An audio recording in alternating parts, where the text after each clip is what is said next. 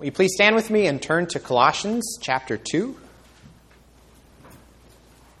We'll read briefly from verses 13 to 15 and then turn to our sermon text in Judges 3.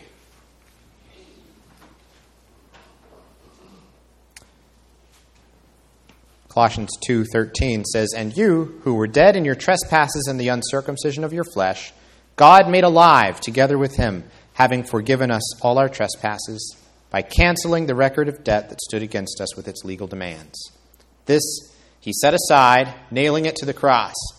He disarmed the rulers and authorities and put them to open shame by triumphing over them in him." Now, Judges 3.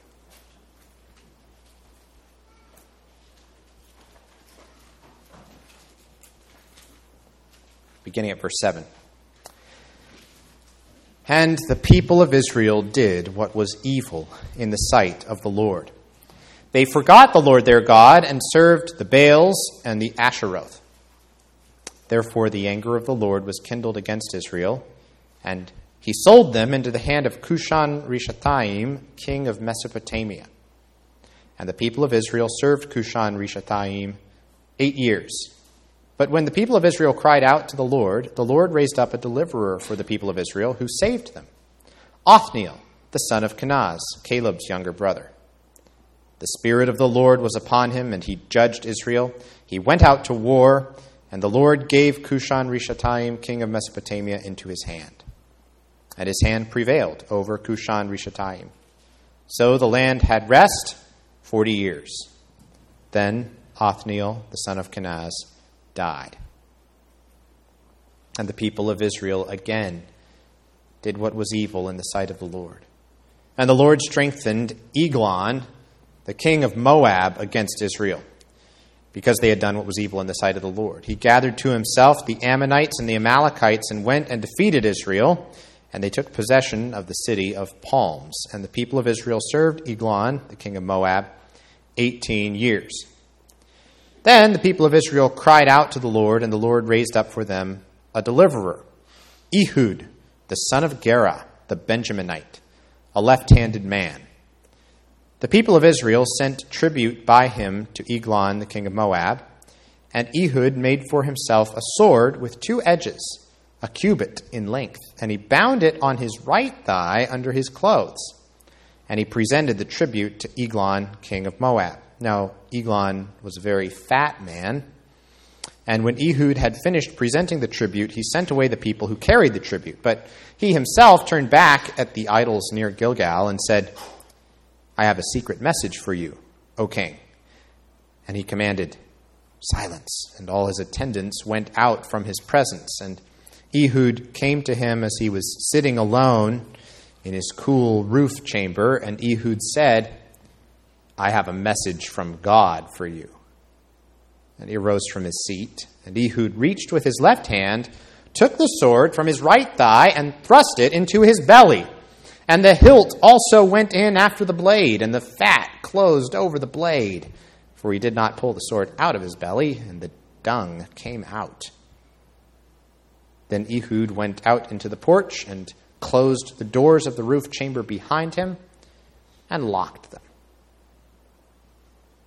When he had gone, the servants came, and when they saw that the doors of the roof chamber were locked, they thought, "Surely he is relieving himself in the closet of the cool chamber," and they waited till they were embarrassed.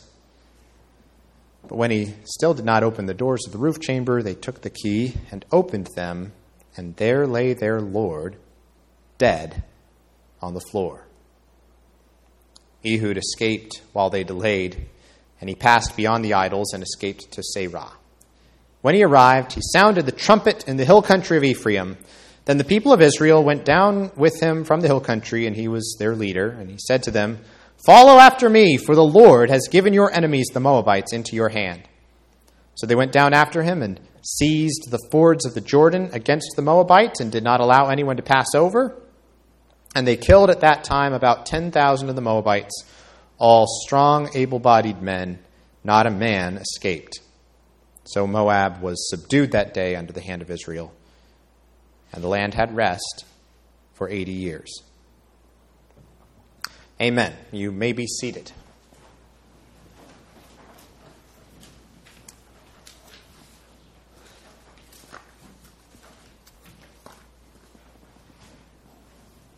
few weeks ago, I preached in the morning on the conversion of Paul on the road to Damascus. And afterwards, talking after the sermon, one of you pointed out to me, and this is a really good observation I've thought about a number of times since then. One of you was pointing out to me the great variety in Acts of the different ways that people come to faith in Jesus. The way that God doesn't always do it exactly the same way. You compare that road to Damascus experience of Paul with, for instance, the Ethiopian eunuch. It's quite different. Or the Philippian jailer. That's quite different. Or the crowds at Pentecost. Now, all of those are also extraordinary, supernatural events, but in different ways. So they're different conversion stories. But then there's also the story of someone like Lydia. This one was pointed out to me in particular, where it simply says, the Lord opened her heart to pay attention to what was said by Paul. And Lydia becomes part of the church. She's saved, brought to eternal life and the forgiveness of her sins. It's quite ordinary. It's very beautiful, though, in its very simplicity. Why am I talking about Acts again? We're on the Judges tonight, right? So in the book of Judges also, the point of all this is that we're going to find here that the Lord does not always work in the same way. In fact, if there's one theme that does recur in this book, it is that God repeatedly, and in many different ways, works in ways that we would not expect. Ways that are, from a human point of view, very unconventional, even a little bit bizarre, out of the blue. Today, we're going to look at two judges, Othniel and Ehud, whose stories are quite different. There's some overlap, but in general, they're very different kinds of stories here. And the ways that God uses each of them to deliver Israel are different. But there's also this common factor that unites the two stories, as well as all the other stories of deliverance through the judges in this book, and that is that it is God who is ultimately the one at work through these two men. And so the rescue that comes for Israel through these two men, we can ultimately trace beyond Othniel and Ehud to the hand of the Lord. The Lord who is Israel's ultimate judge, right? And Israel's ultimate deliverer. So we're going to devote 1 point to Othniel and 2 to Ehud tonight. So first will be a hero by God's grace. That's verses 7 to 11. Second, the hand that God uses, verses 12 to 23. And third, the humiliation of God's foes, verses 24 to 30. So a hero by God's grace. Second, the hand that God uses. And then the humiliation of God's foes. All right, so the history of Othniel, to begin with, you can think of this as like a case in point, this representative model of the general pattern that was described for us last time in chapter 2. That spiral pattern, which turns out, as we talked about, to be a descending spiral, a downward spiral that's going to play out throughout the entire book of Judges. But it is a spiral, it is a cycle where the people are going to abandon the Lord. They're going to start worshiping the Canaanite idols. As a consequence, the Lord's going to give them over to enemies who plunder and dominate them. They're going to be in terrible distress under that oppression. They're going to be groaning under that punishment. And so the Lord is going to hear them. He's going to be moved to pity by their groaning, and he is going to raise up a deliverer, a judge. And he's going to be with the judge, and through the judge, the Lord is going to save the people from the hand of their enemies all the days of the judge until the judge dies and the people turn back to be even worse than they were before. That is that cyclical pattern that does get repeated all the way through the book. It's laid out in general terms in chapter 2. Not every part of that pattern is present every time with every judge. But in the case of this first judge, Othniel, they are all present, every single one. So verse 7, the people of Israel did what was evil in the sight of the Lord. They forgot the Lord their God and served the Baals and the Asheroth. So the anger of the Lord is kindled against Israel. And in this case, the particular plunderer he hands them over to is a king from Mesopotamia, this long name Cushan Rishathaim. And notice that this, in effect, is kind of like the opposite of the Exodus. I've heard this referred to as a reverse Exodus theme that you can find at various points in the Bible when Israel is under judgment. It's like the Exodus is working backwards, because if you remember, God redeemed them from Israel. Redeemed Israel from Egypt. That means He bought them out of slavery to set them free. Well, now again, that's working in reverse. Now God is selling them into the hand of Cushan-Rishathaim, with the result that now they are serving Cushan-Rishathaim for 8 years, as they served Pharaoh back in Egypt. We talked about this last time, but I want you to notice it now in this particular instance in verse 9. Why does God raise up for Israel a deliverer? What's the reason that's given? Is it because Israel shapes up and gets their act together? Is it because Israel changes their ways and starts being faithful to the covenant again, and therefore God delivers them? Is that what it says? That is not what it says. It doesn't even say that they repented. All it says is the people of Israel cried out to the Lord. Remember from last time, in the general pattern, it says the Lord was moved to pity by their groaning because of those who afflicted and oppressed them. And we saw then that it's not some kind of merit on Israel's part that triggers God's response of salvation. It is their misery and their helplessness. As they cry out in distress, that is what leads God to saving action on their behalf. This is very relevant, I think, in light of this morning's sermon. God doesn't save us because we've somehow qualified ourselves for that salvation, because we've somehow made ourselves eligible for it.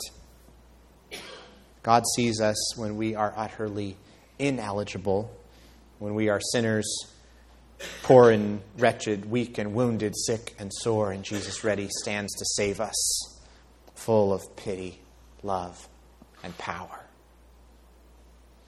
God moves in love, not towards our merit, but towards our need. All the fitness He requires is to feel your need of Him, and this He gives you. As I've quoted to you Martin Luther many times, the love of God does not find, but creates that which is lovely to it. Well, let's look at this deliverer that God raises up in response to Israel's miseries. This is Othniel, and we met Othniel already, actually, back in chapter 1. Othniel is the man who volunteered to capture Kiriath Sefer and was given Caleb's daughter as his wife.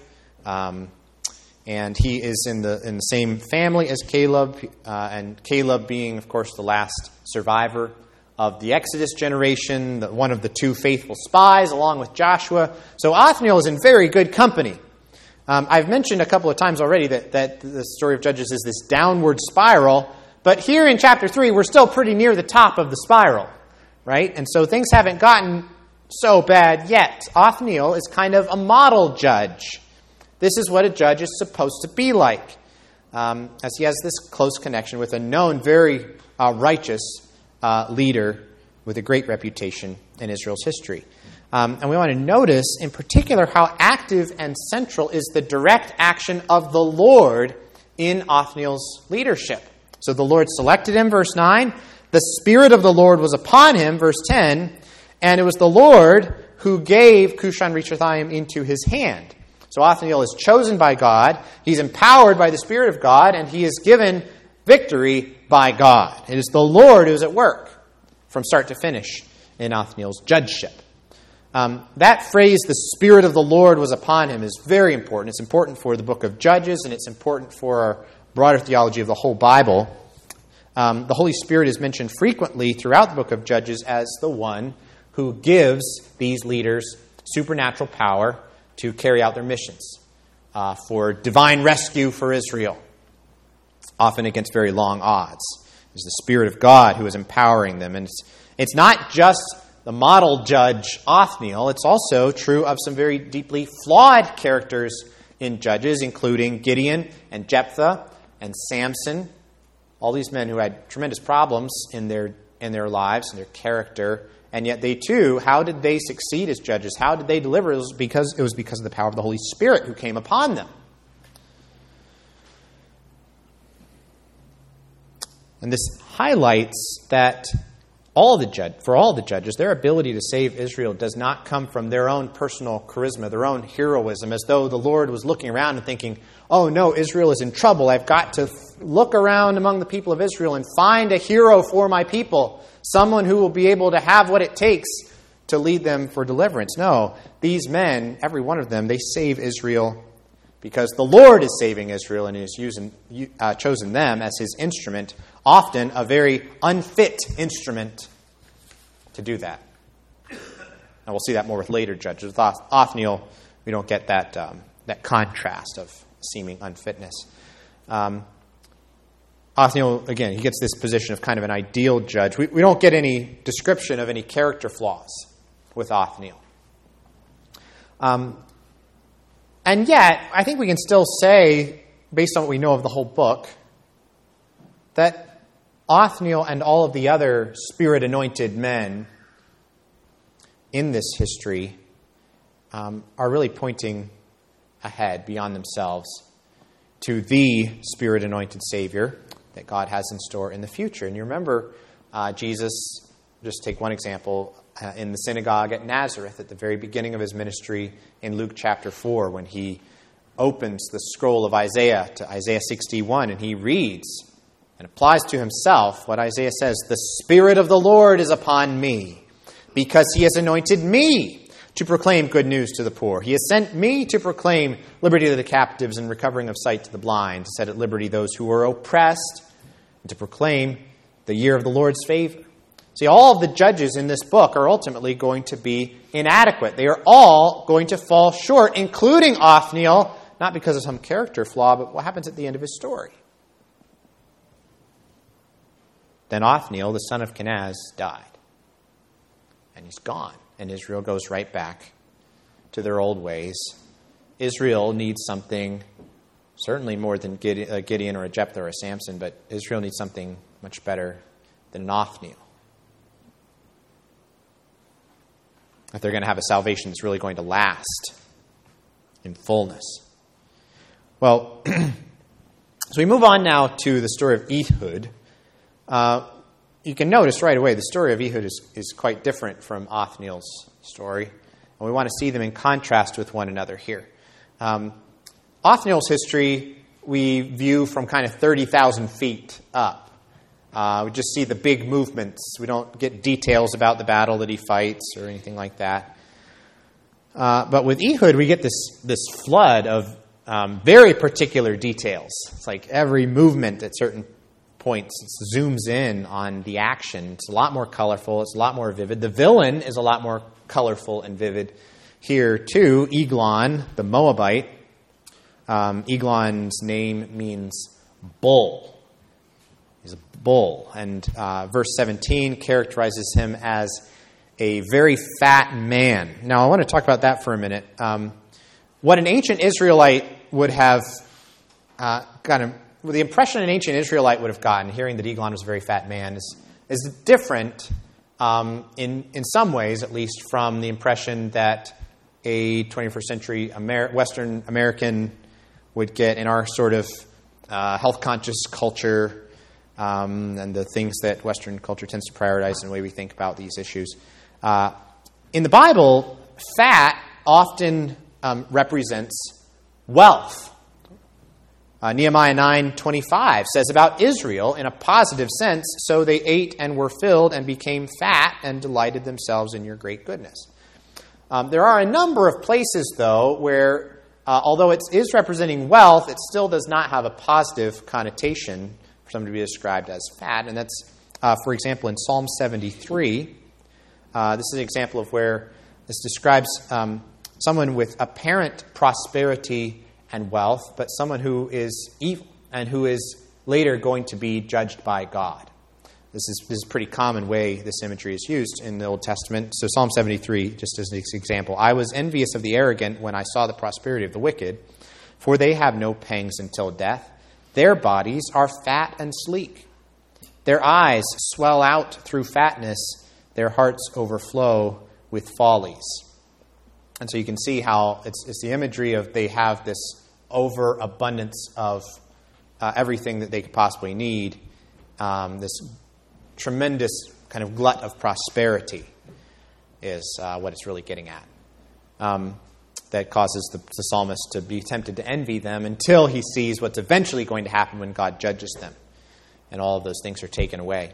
This imagery even comes up in the New Testament too, with kind of maybe we should have that Hebrew mindset in mind when we read James chapter 5, verse 5. He's rebuking the rich, he says, who have lived on the earth in luxury and in self-indulgence. And he says, you have fattened your hearts in a day of slaughter. And the Moabite king, Eglon, fits right into that pattern that we see for this imagery in other parts of the Bible, Old and New Testament. So Eglon has become indeed very prosperous as this great king. How? Well, he's become prosperous. He has been fattened by getting these tribute payments from Israel, among maybe some other nations.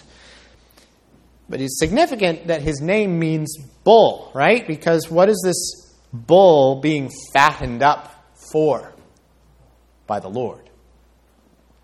He's being fattened up, as it were, to be slaughtered, to be sacrificed to the Lord, perhaps, is the kind of imagery in the background. And several commentators point out that that's kind of a humorous theme that's pretty evident in the way the event unfolds, that Ehud is bringing a gift to Eglon, but ironically, it's Eglon who ends up ultimately being the sacrificial victim in the story.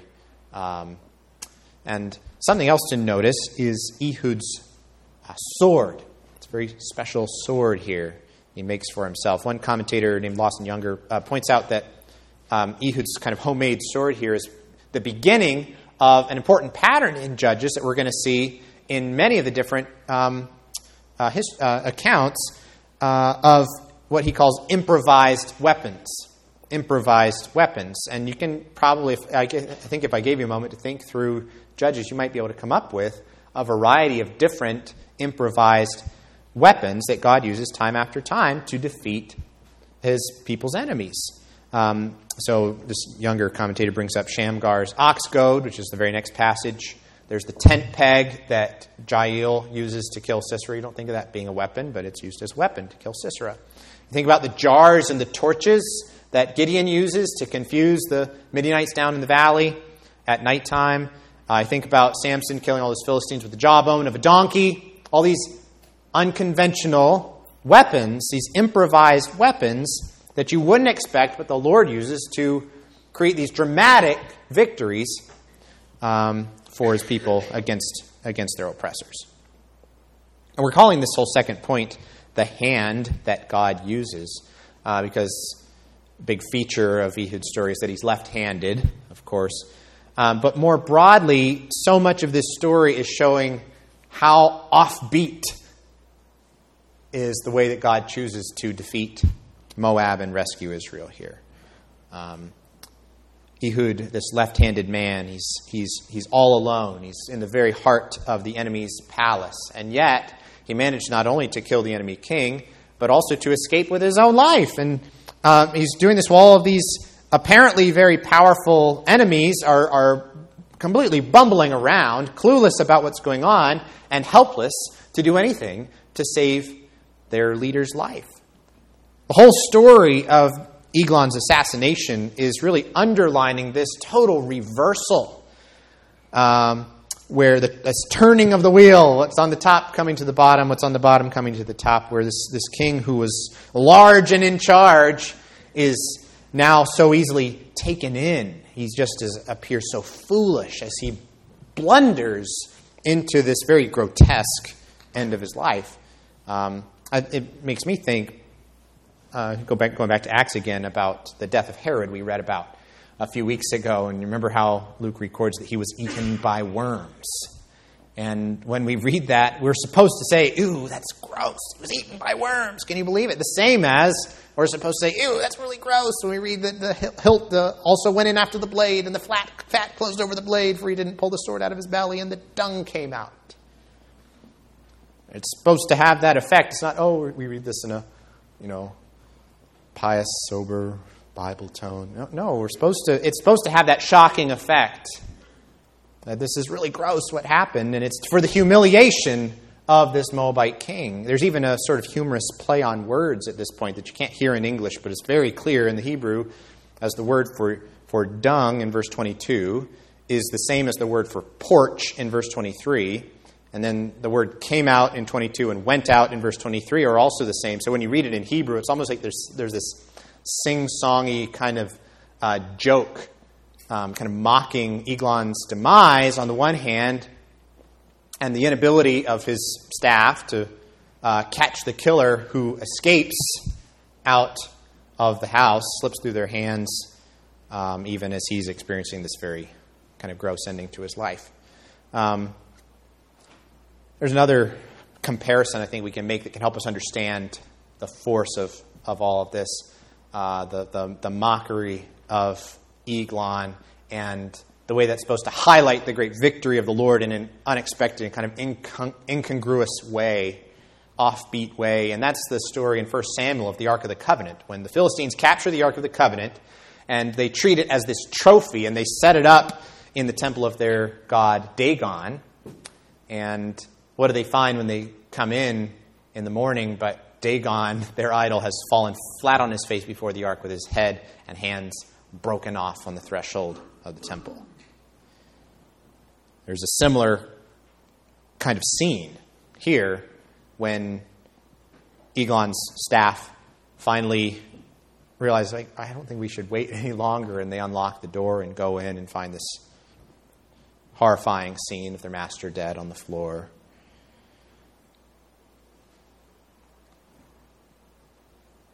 And like in the story of the Ark of the Covenant, it is highlighting what the Lord has done here. See, if we try to read this story, there's a way of reading this story. A lot of people read much of the history of the Old Testament looking at the human characters and thinking these are supposed to be moral examples for us. And we're supposed to either be like this character or we're supposed to not be like this character. And if you try to read the history of Ehud that way, just not going to be able to make heads or tails of it, because that's not the point. It's not a moral example. Be like Ehud, or don't be like Ehud. No, it's neither one of those. You have to remember, as I've told you so many times, who is the main character here? It's not Ehud, ultimately. Just as much as in the Temple of Dagon in 1 Samuel, the main character here too is the Lord, even though he's now working through a human instrument. The point here is look at God using the ideal judge Othniel in the first instance, and then look at that same God using this very off-kilter, bizarre, kind of gross story in the second instance. Very different method for delivering his people. But in both cases, it's the same God who is at work with sovereignty and with all of these tools at his disposal to win both of these deliverances, salvations for his people. Commentators kind of debate a little bit whether and where Ehud is being portrayed negatively or positively. I tend to think he's being portrayed in a very earthy way, sure, but in general, pretty positive evaluation. And especially, the reason I would give for that is that in the end, it's Ehud who takes the name of the Lord, the covenant name of God, on his lips as he leads Israel in that decisive battle against the Moabites at the end. That brings us to the final point, which is the humiliation of God's foes. Follow after me, Ehud says, for the Lord has given your enemies, the Moabites, into your hand. He's not taking the credit for himself. He's saying the Lord has done this. He's giving the correct theological interpretation, a very God-centered interpretation of these events that I think does Ehud great credit at this point in the book. But again, the main point is not to show what a great guy Ehud was, what a hero Ehud was. The point is to show how powerful the Lord was in this situation. And this is also important, how deep, how total and absolute was the humiliation of the Moabites who tried to stand against him and against his people. So in verse 29, when it says the Moabites who died were all strong, able-bodied men, the word for strong there is exactly the same word translated fat in the case of Eglon. So they are being compared with their master. Like him, they have fattened themselves at Israel's expense, but also like him, they now have the tables completely turned on them by the Lord, who humiliates them completely and saves Israel through their defeat. Okay, just some summary thoughts as we kind of look back over kind of a challenging chapter. Let's try to tie this all together. These two accounts of Othniel and Ehud, when we put them side by side, they show something important, I think, about the way that God goes about the things that he does in both the Old Testament and in the New, and including in the gospel itself. On the one hand, the Lord's plan of salvation for his people is something that's very orderly, it's very glorious, very regal. And in Othniel, I think you can see pictured that kind of dignity and grandeur of God's salvation as that Spirit-anointed judge goes out in full uniform, you can imagine, to face the enemy openly and boldly and win a great victory on the open field of battle. And from one angle, the New Testament presents Jesus to us in just that kind of way. Think of that imagery in Revelation of the king riding on a white horse, and the sword coming from his mouth, and the great defeat of all of his enemies in the final battle. But that's not all there is to the way the Bible talks about the salvation that God has given us in Jesus. Just think, what could be more off-kilter, offbeat? What could be more unexpected, even a little bizarre, than the nativity of Jesus? Wrapped in swaddling clothes and laid in a manger with no room for him in the end. This kind of almost furtive, clandestine entrance into the world in a way nobody would have predicted. Veiled in flesh, the Godhead see. Hail the incarnate deity. What could be even more? What could be more disorienting and startling and bewildering? It certainly was for Jesus' disciples. Than the arrest of Jesus and the public crucifixion of Jesus. What a way! What a way for God to go about accomplishing his purposes. I think the death of Eglon is something horrific. It's nothing compared to the death of Christ himself. It's not through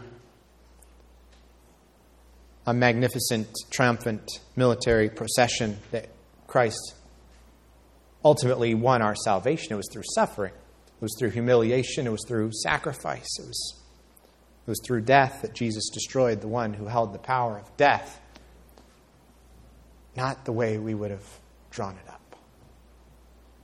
It was through the cross we read earlier from Colossians. That was the way that God disarmed the rulers and authorities that were arrayed against our souls and put them to open shame by triumphing over them in him, in the Lord Jesus Christ and his death for sinners.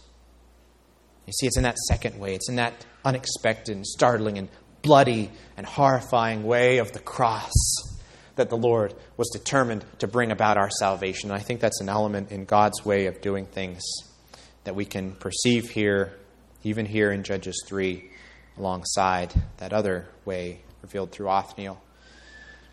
And finally, as we close, let's not forget that both of these judges, I think that the tone of both of these stories, I think they're both still very much in play in the Christian life today. Both of them show us aspects of the way the Lord is working, even now, in his church, through the Lord Jesus Christ by the power of the Holy Spirit. Yes, we serve a Christ in the tradition of Othniel, our glorious, Spirit-anointed, risen Savior King who leads us at our head. But we need to understand, people of God, that God is still working in hidden ways, too. He is still working in offbeat and unconventional ways that you and I would not have planned or would not have expected.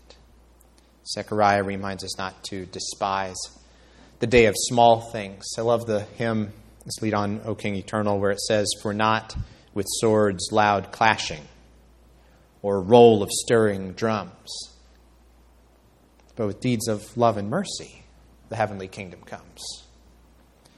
The kingdom of God is still like that leaven hidden in the bread dough, like that mustard seed in the garden. Like Ehud, it's something subversive and hidden that has its very power in its unexpectedness. The Lord is still working, just like Jesus said he would, in ways that we would not have planned in a million years. And when we least expect it, that's when we should expect it, that God is working. And he's working through unfit and unworthy and broken and messed up instruments like us to carry out his plan, to accomplish his purposes.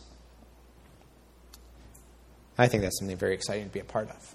So let's pray. Our Father in heaven,